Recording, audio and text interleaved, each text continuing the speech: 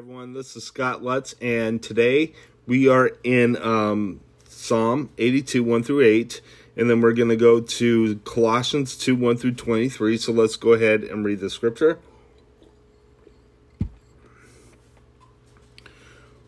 Psalm 82, a psalm of Asaph. God presides in the great assembly. He gives judgment among the gods. How long will you defend the unjust and show partiality to the wicked? Selah. Defend the cause of the weak and fatherless. Maintain the rights of the poor and the oppressed. Rescue the weak and needy. Deliver them from the hand of the wicked. They know nothing, they understand nothing. They walk about in darkness. All the foundations of the earth are shaken. I said, you are gods. You are all sons of the Most High. But you will die like mere men. You will fall like every other ruler. Rise up, O God, judge the earth for all the nations of your inheritance. Let's go ahead and go to your New Testament reading.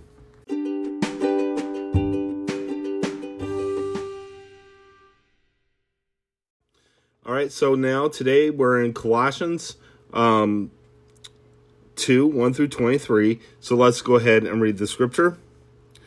I want you to know how much I am struggling for you and for those at Laodicea and for all who have not met me personally.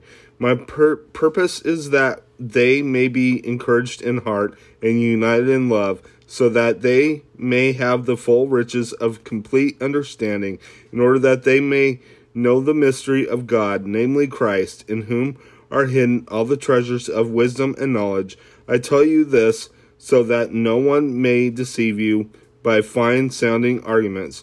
For though I am absent from you in body, I am present with you in spirit, and delight to see how orderly you are and how firm your faith in Christ is. Freedom from human regulations through life with Christ.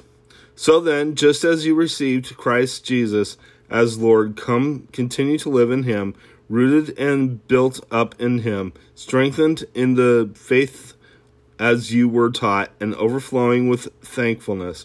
See to it that no one takes you captive through hollow and deceptive philosophy, which depends on human tradition and the basic principles of the world rather than on Christ.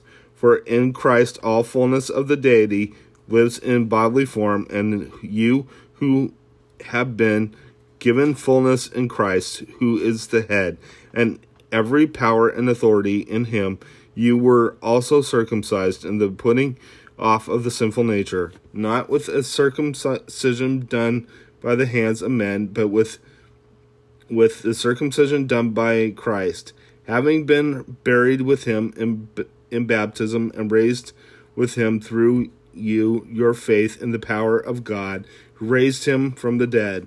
When you were dead in your sins and in the uncircumcision of your sinful nature, God made you alive with Christ. He forgave us all our sins, having canceled the written code with its regulations that was against us and that stood opposed to us. He took it away, nailed it to the cross, and having disarmed the powers and authorities, he made a public spectacle of them, triumphing over them by the cross.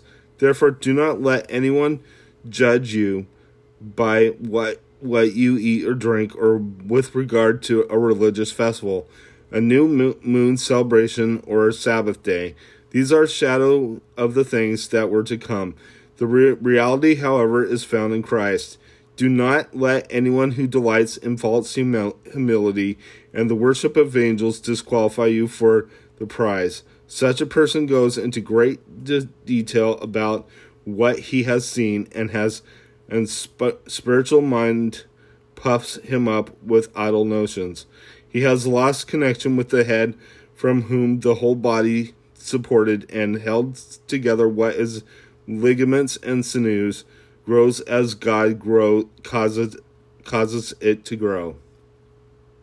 Since you died with Christ to the basic principles of the world, why, as some, though you still belong to it, do you submit to its rules do you handle? Do not taste, do not touch. These are all destined to perish with us, because they are based on human commands and teachings. Such human commands and teachings, such regulations, indeed have an appearance of wisdom with their self-imposed worship, their false humility, and their harsh treatment of the body, but they lack any value in restraining sensual indulgence. Let's go ahead and close in prayer. Dear God, I just praise you. I thank you for everything you've done. I ask, Lord, that you watch over us, keep us safe from the enemy, I pray. In Jesus' name, amen. God bless you. Have a great day.